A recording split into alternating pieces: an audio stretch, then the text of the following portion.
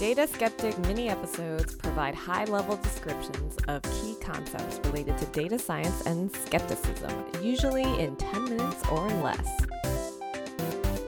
Our topic for today is the bias-variance trade-off. So, Linda, we live in a dense automobile trafficked city, right? We live in LA.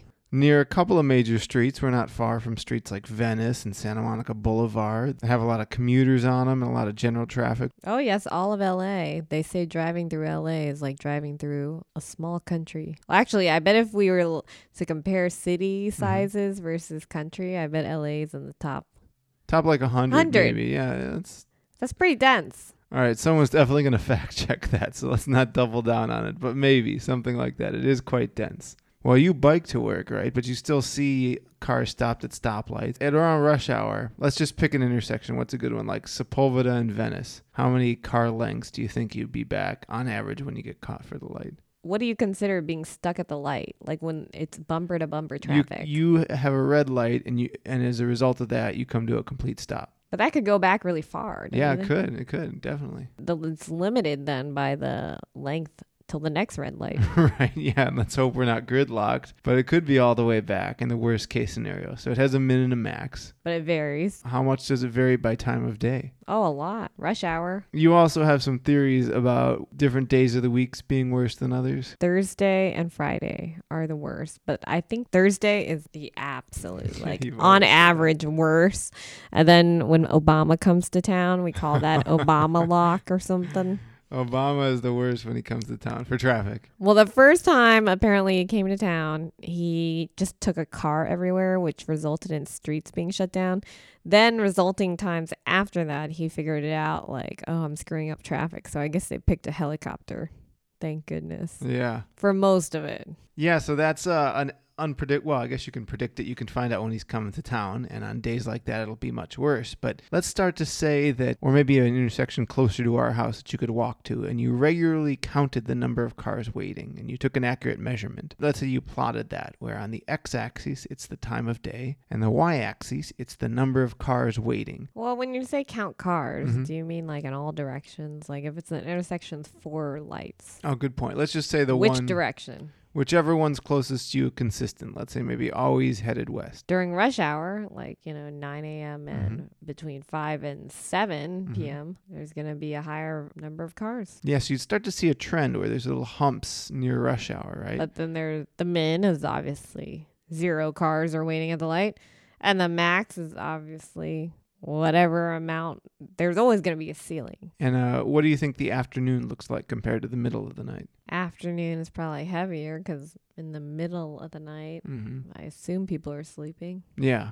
Unless there's a block party. Yeah, I'm usually the first person on the line when it's like 2 or 3 in the morning, something like that. So we'd like to have maybe a model that describes the traffic. Would that be useful? What's a model? A model is a description of what you think generates the traffic, some function that says at this time of day you'll get this much traffic. Generates the traffic? Mm-hmm. Doesn't generate the traffic mean like people are motivated to leave their house? What you're saying is expected amount of cars at any given point in time. That's not generate.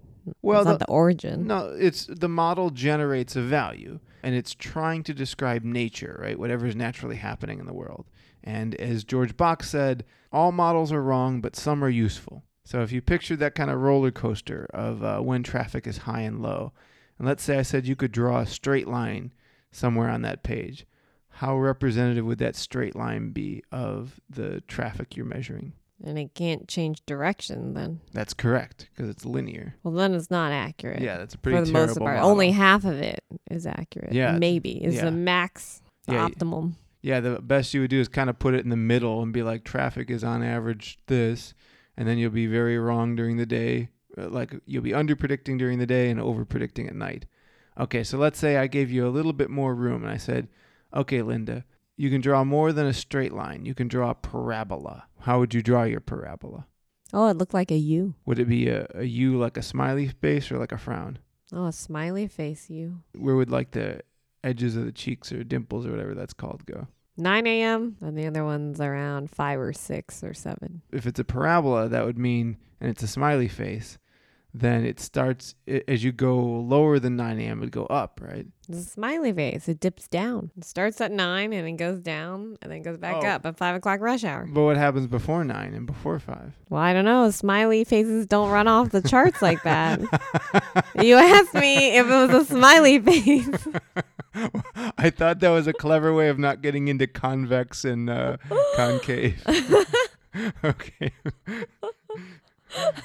Well, I don't know. What do you want me to say? Well, I was looking for I didn't frowny think about face. That a wide a wide parabola would start low in the early morning, go up a little bit, and then come back down. So it would actually have its peak like maybe around noon, which wouldn't adequately capture either of the rush hours, but it would get closer than the linear model, right? We'd make less errors. Yeah. Do you know what I mean when I say we'd make less errors? Well, the dots and the smiley face are more aligned. Yeah, that's right. There's less variance between what the model predicts and what's actually observed. Okay? Now let's also for a second hypothetically say you and I quit our jobs and we took all this massive millions of dollars we make off Data Skeptic and we decided to dedicate our money and our lives to modeling traffic in Los Angeles. How accurate do you think our models would be 10 years later? Well, first of all, that hypothetical is not there. So I just want to ask everyone to help support us because we are not making millions off of this. You can now buy pins and stickers at dataskeptic.com. We have a new store. So thank you for reminding me, Linda. And that's mainly just for you guys because we're not making money off of that. No, not really. But yeah, I just want people to share the show and show off the swag. Okay, so go back to your question. What is it? If 10 years into this grand experiment of dedicating our lives and our wealth to trying to model the LA traffic problem, how accurate of models do you think we would get? Oh, I think we could predict traffic very well. Pretty well, probably, if that was the kind of investment we made.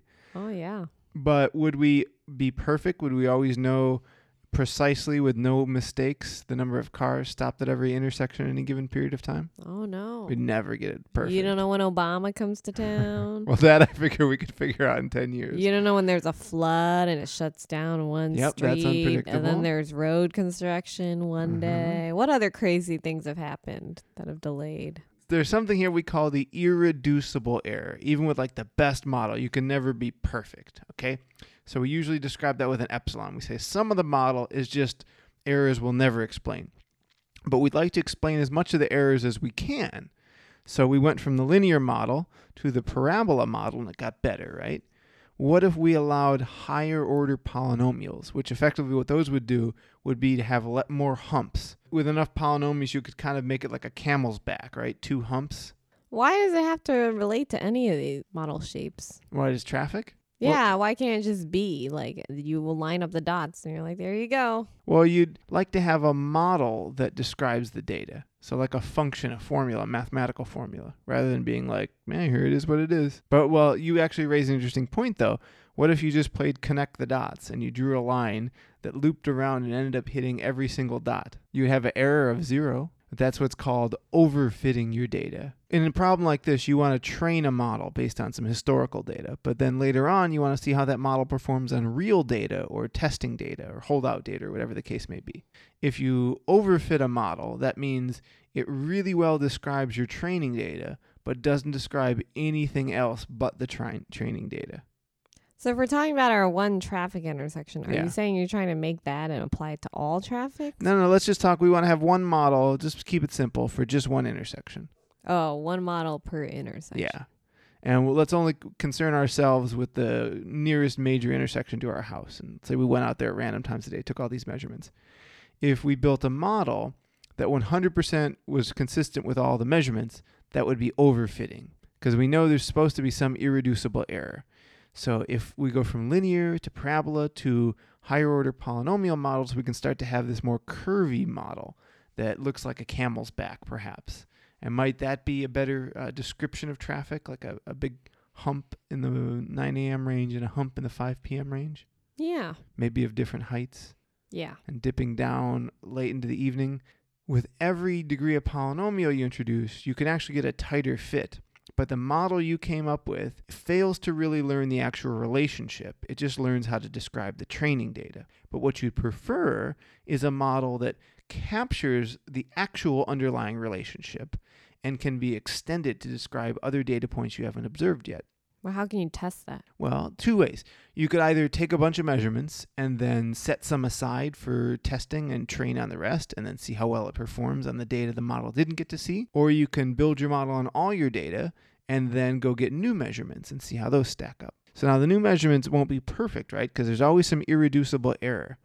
But we'd like to build a model that adequately balances how much we overfit and underfit, or in other words, how much bias and how much variance it has. And that's the bias-variance trade-off. So how do you measure this trade-off? A good thing to do is to plot it out. You can see that as you increase the complexity of the model, like maybe strictly in the polynomial fits we've been talking about, how many there are, then as that goes up, the bias will always go down, down, down, down, because you're always able to fit the data better with more complex models. But the variance will go down, down, down a little bit to a point where you have a model that's like the right size for your data, and then the variance will start to go back up. And that's the case where you're starting to overfit. Ideally, you might want to find some balance between bias and variance, but depending on your application, you might prefer one or the other and fine-tune it in a certain direction. So what would you do if we had this good model of predicting number of people waiting at a stoplight? Isn't that what Google does? I don't know if they model exactly what we're discussing. This is just kind of my fictitious example. But yes, Google does try and measure the throughput of all segments in their map graph. So they do it in their own way. So I think I use Google Maps. And that's how you nav? You're not a Waze person? Waze is owned by Google. Yeah, but they're very fundamentally different. Well, not fundamentally different, but they're rather different systems. They often produce different results. Yeah, well, if anyone from Google's listening, Google and Waze has a problem where in LA they tell you to turn left too many times. Where there's no hope in turning left. Yeah, there's no hope, there's no light, and it's a giant, giant road that is end-to-end busy and dangerous. So I would like to say, Google, you did not think that through. Well, give them a chance. You know the state of mapping, what it was like 15 years ago? Oh, I used a paper map. Yeah, and that's long gone. So much improvements have been made. Presumably back then, they had high variance, low bias models because this is a complex problem they weren't solving. But now, with improvements in computational power and data that you can track and all this good stuff, they've probably reduced the variance and I would guess the bias as well. And we might even be at the point where they have to worry about the bias-variance trade-off in traffic measurements because it would be easy to overfit this data. But you want a model that is not only descriptive of the data you have, but also predictive of the data you don't yet have. Well, anyways, thank you as always for joining me, Linda. Thank you. And until next time, I'd just like to remind everyone to keep thinking skeptically of and with data. Good night, Linda. Good night, Kyle.